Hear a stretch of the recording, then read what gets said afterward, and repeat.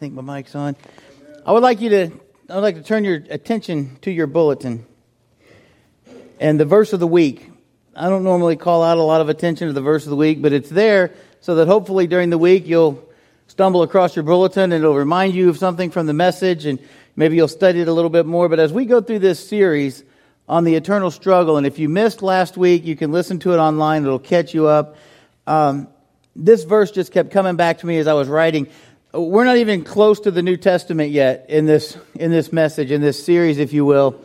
But as I'm looking, and what we established last week is that from the beginning of time, Satan has been trying to intersect God's plan to bring the Messiah, the chosen one. And we're going to get some more into that. But as I was studying, as I was writing, I kept coming back to 1 Peter 5:8.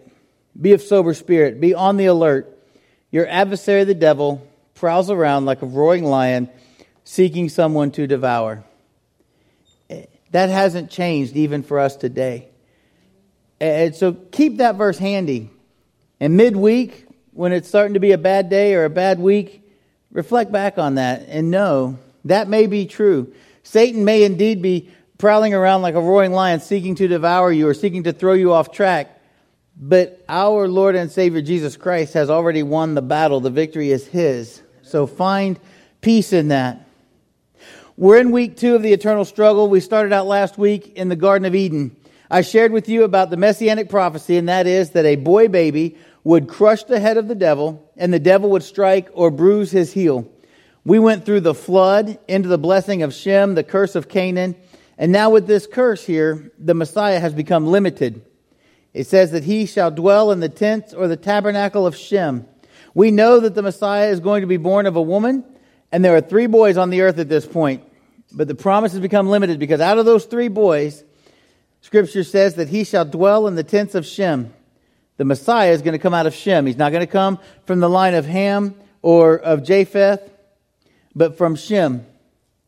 And I told you last week, Satan's powerful, but he only knows what he knows.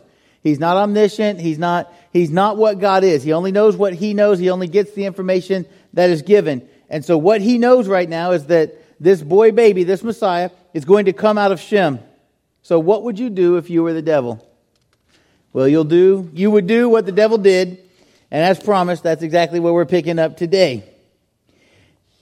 The devil, being crafty like he is, got all the people to go into some terrible idolatry. And you have to understand, where I'm putting this into like seconds, this is a series of years. This is not just one day the devil said, poof, everybody's going to be involved in idolatry. He's crafty, he's tricky, he convinces, he seeks, he prowls around like a roaring lion. See, I shared that with you. That's what he does. And these things take time. And so throughout this time, Satan begins to kind of trick these nations, if you will, these 3 nations, Shem, Ham, and Japheth, into idolatry. He gets them all to dwell. They all end up in the plains of Shinar. And the Bible tells us they used mud for mortar, and they begin to build this great tower. I'm referring to the Tower of Babel.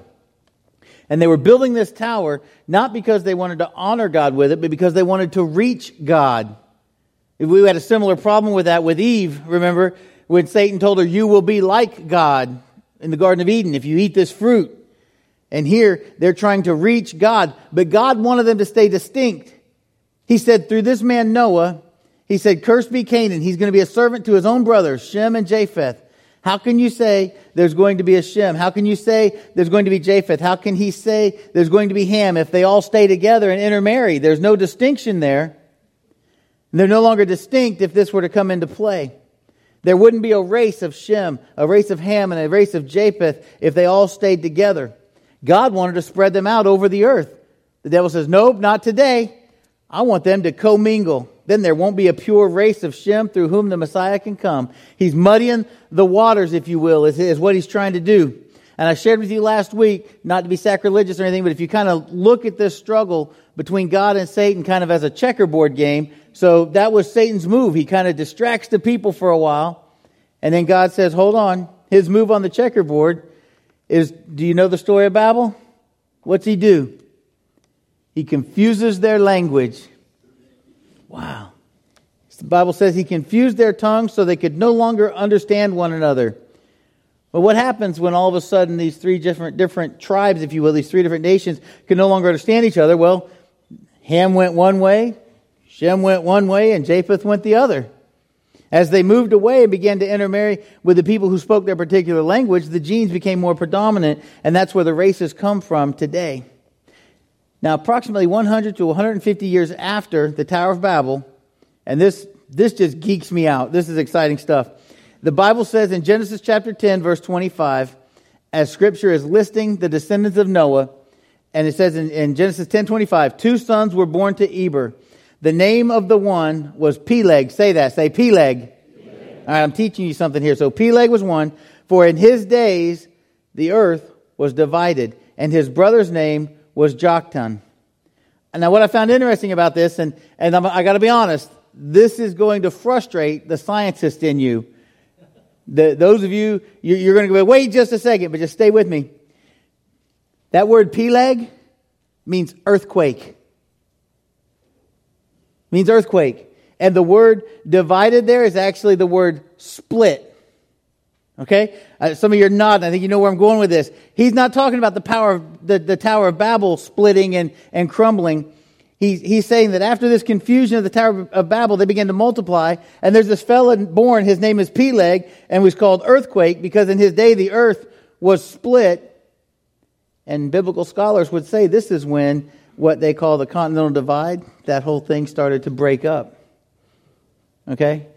It's unique.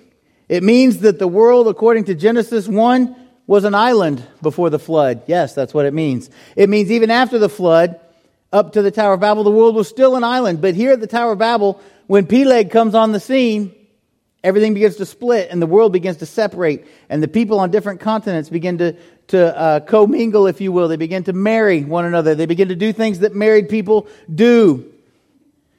And as they did that, the genes became more predominant and the different races continued to come into being. The devil didn't like that. It secured this line that Jesus is going to come through. And so what did the devil do? He got the Semitic people over in that part of the country to fall again. I'm going to put a pin in that for a second. As one who seeks to devour, to destroy the father of all lies, Satan always seems to go back. His go-to card, in my humble opinion, is idolatry.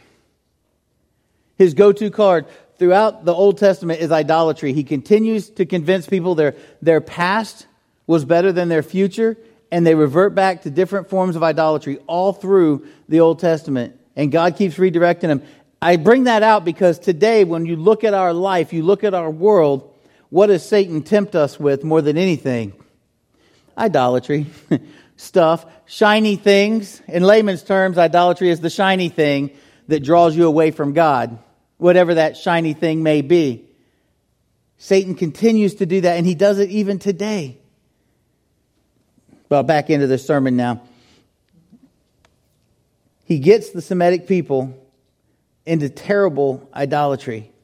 There were many nations of the Semitic people, but different factions of them are beginning to fall into idolatry.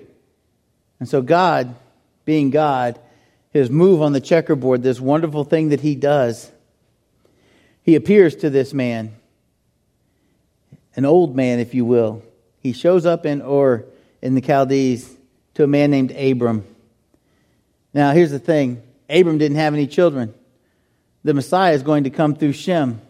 And there are many nations of Shem. Abram was just one of those nations of Shem. And God took a 75-year-old Semitic man, and he said, first I'll bless you, which is a personal blessing between God to Abram. He says, first I'll bless you. It was personal. Second, it was national. He said, I will make you a great nation. And then thirdly, was international. He says, in thy seed, which is singular, Christ, shall all the nations of the earth be blessed. You see, that's a huge promise. He just didn't take any Semitic. He took an old man of no particular nation except Shem and said, I'm going to make you into a great nation. And by the way, you can outline the Bible with this. He promised him a land, he promised him a great name, and he promised him a seed that would be a great nation. And that's what the whole book of Exodus is about. how they became a great nation. The rest of Genesis and Exodus shows that his seed became a great nation, that he got a great name, and then he got that land that God promised, and then finally he sent the seed that was promised to send in Christ. It's what the whole Bible is about right there. It's the promise to Abraham. Now, you're going to have to, you're going to have a name. That's what he tells him. You're going to have a seed, and you're going to have a great land, and you're going to become a great nation, and the Bible is laid out to show the fulfillment of each one of these. And so here we are with Abram, an old man, and God said, I'm going to make you a great nation. Now, this is where you got to start paying attention, because it gets tricky. You're the devil, and you know that through that old man Abram, the Messiah is going to come. What would you do? You do what the devil did. Stay with me. God called Abram out of Ur, the Chaldees. Ur, by the way, means fire. Chaldees means destruction. All right? God called Abram from Ur, the Chaldees. He called him from fire and destruction to go into the land of Canaan. Canaan means to bow the knee. And God says, I want you to leave your father's house and your kindred. I want you to leave your kinfolk, leave your father's house, just your house, and go to a land that I'll show you. First off, God wants to get him away from a bad influence. Think about your own life. What influences you more than your home country and your relatives and your friends and your father's religion, if you will? Joshua 24:24 tells us that Abram's father, his name was Terah, and he was an idolater. Oh, Satan's working that. His name means moon in his language, and in the Hebrew language it means delay. God says, I want you to leave your father's house. He didn't mean leave 32 Elm Street or with whatever the zip code might have been. He meant, I want you to get away from your dad. I want you to get away from the family, and I want you to follow me. But Abram didn't perfectly obey, did he? Scripture tells us he took his dad and he took his nephew Lot along with him, and he brought them into a place.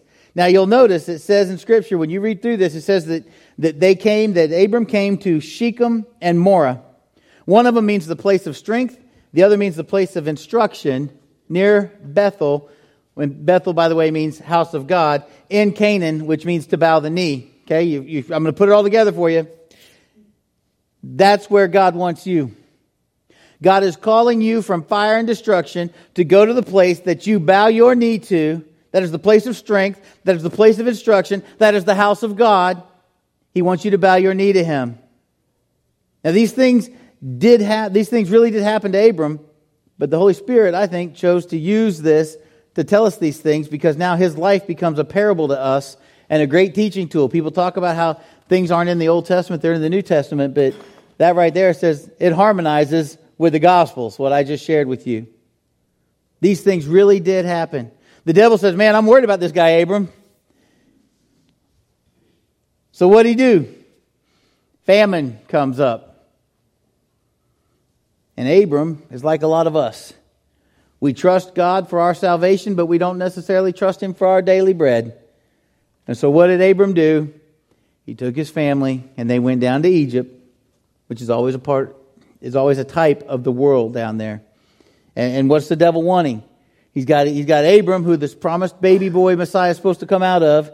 Abram's got a wife, and they're going down into Egypt. It's through this old man the Messiah is going to come, and his seed is going to bless the whole world.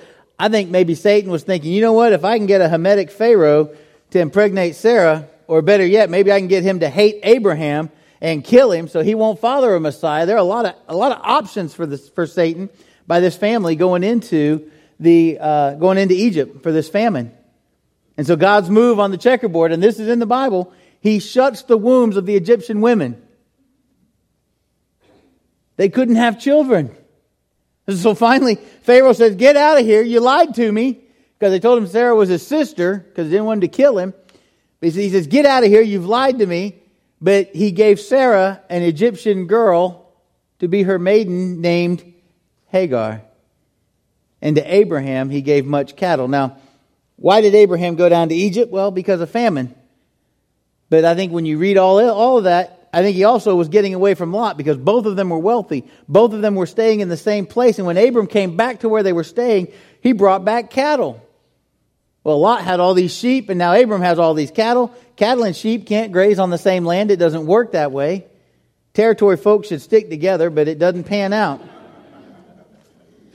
The truth of it is, there's going to be a war. The Bible tells us that Abram's men and Lot's men, they were arguing. They were fighting back and forth. Their servants were quarreling. Here's Satan going, hey, you know what? Maybe I'll just get them mad enough at one another and Lot will kill Abraham. How about that? That'll work for me. But it didn't. Lot took his family and they moved in next to a nice little town called Sodom. The next thing you find Lot and his family in Sodom. And due to that, he's lost his wife, he's lost his wealth, and he's lost his witness. Lot lost everything because eventually Sodom and Gomorrah were destroyed. But what about Hagar? Sarah says to Abraham, hey, Abraham, do you remember we were down there in Egypt? She still hadn't had the baby now. She's not pregnant. They just know there's a promise. And she says, we're down in Egypt. I saw those Egyptian girls, and the Egyptian women would receive their babies born to their handmaidens at their knees and act like it was theirs. Here, take Hagar and do that. Don't do it, Abraham. That's what I'm yelling. When I'm reading, I'm like, no, don't. It's bad. Sarah says, hey, the thing is the Messiah has to come out of a Semitic. But Abram went to her anyways, and she conceived and had Ishmael. Now, Abraham really liked Ishmael. He said, go God that Ishmael might live before thee. He wanted Ishmael to be the boy. He wanted Ishmael to be that Messiah, that promised seed. He said, through Sarah, though, shall your seed come.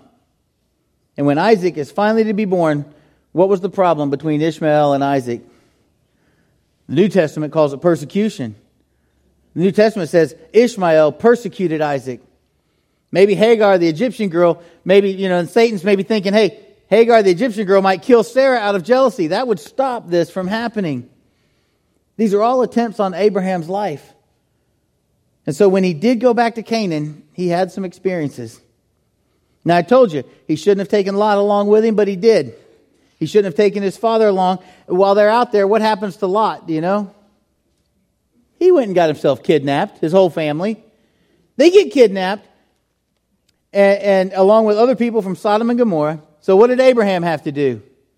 Got to go save Lot. So he straps on his sword with his 318 fighting men, his servants, and they go fight a battle, which, by the way, that's a battle that Abraham would have never had to fought if he'd have left Lot and his father at home. In fact, I might even be suggesting that the battles you're fighting today are because you disobeyed God yesterday. You didn't totally agree. You didn't totally obey God. Today and tomorrow you will fight the battles because of it. He shouldn't have taken Lot with him. God said, leave your kindred. Leave your family. Leave your father's house. And when he did leave Ur the Chaldees, he lived in Haran. That means parched or fruitless. And he lived there for 7 years. Abraham's daddy's name, I told you his name meant delay. Taking Lot and his dad with him delayed the promise of the Messiah by 7 years because he took his old man with him. They lived in Fruitlessville for 7 years. This is true, God never appeared to Abraham. He didn't speak to Abraham during that 7-year period. There's nothing in Scripture where God reached out to Abraham during the 7-year period that he had delay living in Fruitlessville. And it wasn't until Abraham came to Canaan and bowed his knee. And I explained all that to you a minute ago. He came and he bowed his knee, and then God appeared and started to speak to him again.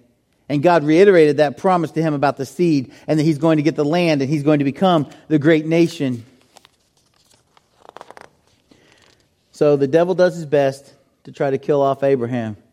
And he causes him problems with cattle. Listen, folks, I got to tell you this too. I keep going back to the cattle in Egypt and that kind of thing, but here's the reality.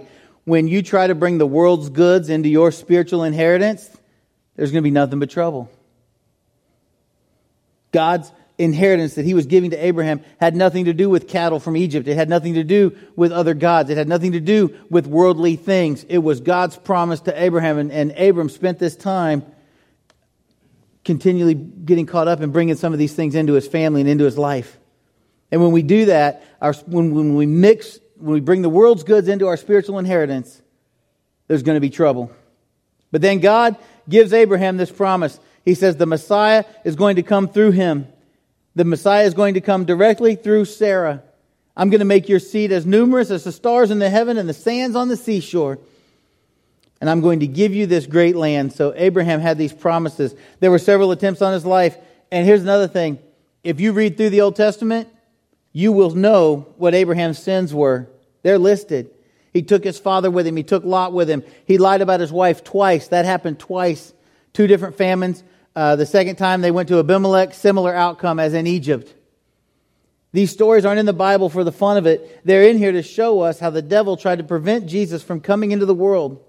But now here's Abraham. He's 100 years old. He has the boy Isaac. And he's proud of Isaac. And God says to Abraham,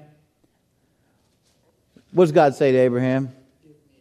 Yeah, give me Isaac. God says, here's what I want you to do, Abraham. I want you to take your pre-named, miraculously born, only begotten son to the Mount Moriah, to one of the mountains that I will tell you of. And what did Abraham do? He got up the next morning, saddled his donkey, took 2 young servant men with him, and on the 3rd day, they traveled 3 days. On the 3rd day, he saw the place that they should go, and this is what he said to his servants. He said, you boys stay here. Me and my boy are going to go over there and worship the Lord. That's kind of my paraphrase of that. But he doesn't stop there. He says, we will come again to you. We'll come back to you. He took the wood, gave it to Isaac to carry. The Bible says with both of them together, walking up onto Mount Moriah, Isaac said, Dad, here's the wood and here's the altar, but where's the lamb? And Abraham said, my son, God himself will provide the lamb for a burnt offering. And I'm happy to say that God provided a ram in the thicket, and it was offered as a sacrifice in the place of Isaac. I want to dig into this a little bit because here's the thing. Because Abraham believed in God, it was accounted to him as righteousness because of that belief. And because he believed in God, he demonstrated his faith. And God said, now I know that you fear me, seeing that you would offer up your only son. Now I need some audience participation. I need y'all to put on your sanctified imaginator hat. I gave you one last week. And I want you to think about this with me through a totally different lens. It's one of those things that may just blow your mind, and somewhere around lunchtime or dinner, you're going to be like, no way. What I just shared with you about Abraham and his son is a picture of the gospel. Once again, the Bible teaches that Abraham is the father of the faithful, and that we are to be children of Abraham, and we will be heirs of Abraham if we are Abraham's seed. Well, how do we become Abraham's seed? Well, we believe about God's son what Abraham believed about his own son. Abraham, take the pre-named. You shall call his name Isaac. You shall call the boy Isaac. Take your pre-named, miraculously born. Abraham's 100, Sarah's 90. Take your only begotten son whom you love to Mount Moriah, to one of the mountains I will tell you. Years later, the temple was built on Mount Moriah. But it is to Mount Moriah, to one of the mountains I tell you. You see, the place where Abraham offered up Isaac is the same place where Jesus died on Calvary. Same mountain, same geographical location. Any good Bible dictionary will tell you that. You didn't need your sanctified imaginator hat for that, but keep it on. So he says, Abraham, take your pre-named, miraculously born, only begotten son, whom you love, and kill him. And Abraham believed God because he told the servant boys, you stay here. We are going to worship God and we will return. He told those boys, both of us, we, that's plural, more than one. We will return. Hold on, Abraham, I thought you said you were going to kill him. I am, but God's going to raise him from the dead. How do you know that? Well, Hebrews 11:17 through 19 says, by faith, Abraham, when he was tested, offered up Isaac, and he who had received the promises was offering up his only begotten son. It was he to whom it was said, in Isaac your descendants shall be called. And verse 19 says, he considered that God is able to raise people even from the dead, from which he also received him back as a type. Listen, in Abraham's mind, put yourself in Abraham's shoes. In Abraham's mind, Isaac was dead for 3 days. You see those prison movies, the guys walking to death row, dead man walking. That's going through Abraham's head while he's walking with Isaac to worship God, because Abraham knows what's been required of him. It was a 3-day journey. 3 days.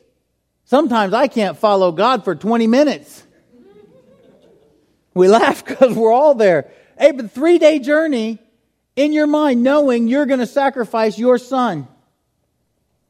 Think about that for a second. Take the boy and kill him. He said, I will. And he went, and on the third day, he saw the place of sacrifice far off. Abraham thought Isaac was dead. But more than that, Abraham was confident in his God to follow through with his promise. Because he was specific. This boy. That's where all this is coming from. Through the boy, all nations of the earth are going to be blessed. Abraham thought, if I kill him, God's going to have to raise him from the dead in order to keep that promise to me. Man, that's faith.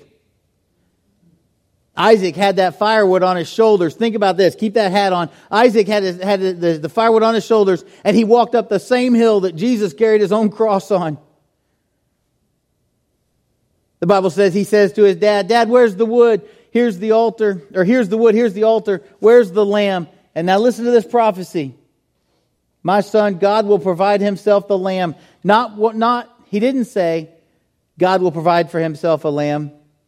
He said God himself will provide a lamb. There's a difference when you use those words right. And so because God provided himself a lamb, God himself provided a lamb, Abraham named that mountain Jehovah Jireh. The Lord will see to it, or on this mountain the Lord will provide. Abraham found out that obedient faith results in substitutionary death. That's what Scott found out this morning. Obedient faith results in substitutionary death. That's something we need to hold on to. And if you want that substitutionary death, you've got to believe about God's Son what Abraham believed about his own son. You've got to believe that the pre-named, you will call his name Jesus, miraculously born of a virgin, only begotten Son, though dead, arose from the dead on the third day, and you've got to believe that, and you've got to act on it. And when you believe it and act on it, it's counted to you for righteousness. And you are called a friend of God. Amen. Now, a lot happens with Isaac and his boys, Esau and Jacob. And I want to encourage you to look through their story. I want you to see how the devil tries to do these different attempts on Isaac's life. And even the story of Jacob and Esau are very impressive when you look at it through this lens. By the way, I mentioned the sins of Abraham. Did you know that after he offered up Isaac, no sin of Abraham is ever mentioned in the Scriptures again? It's another one of those things that you kind of go, whoa, never thought about that. For time's sake, I got to make a big jump forward. We're going across over Isaac's boys, over Joseph, who, by the way, Joseph, the devil tried to take Joseph out of the picture because he was part of that lineage, but it didn't quite work out for him that way. And if you study it, there are over 40 comparisons between Joseph and Jesus that are very impressive. I want to encourage you to find them. But we're still going to keep going. We're going towards the life of David. But remember what I said in Genesis 49:10, or what God said to Judah in Genesis 49:10. The scepter shall not depart from Judah, nor the ruler's staff from between his feet, until Shiloh comes, and to him shall be the obedience of the peoples. You need to keep in mind, the Messiah is coming out of a particular tribe, the tribe of Judah, of a particular nation, out of Abraham, of a particular race, the race of Shem, out of a woman. So we're narrowing down the messianic prophecy, if you will, as we go. And we're going to move forward through the slavery in Egypt, through the leadership of Moses, the conquest of Jericho, the saving of Rahab the prostitute and her family, the passing on from the leadership to Joshua, the harrowing events in Judges, and all of these times were challenged by the devil to try to stop the Messiah from coming into the world. And then here we are, David becomes king. He goes from shepherd to king. Only God can orchestrate this kind of story. Remember, David had great successes and feats of strength as a shepherd. Killed a lion, killed a bear, killed Goliath, to just name a few. Scripture says he also took Goliath's head with him from Hebron to Jerusalem. Some scholars think that when you mention the place called Golgotha, the skull, that's where David buried the head of Goliath. I had never thought about that until I got into this study. Something to think about, that our Savior is on the cross and his blood is flowing down over where the skull of Goliath is buried. In this story, there are 18 attempts on David's life that started with King Saul. King Saul kept trying to throw javelins that David and Saul said, whoever goes out and wins this battle, I'm going to give my daughter to him. So David took some men, he went out and won the battle, and he came back, but Saul had already given that daughter away to somebody else. He said, but I like you, David. I want to give you my other daughter. Here's what I want you to do.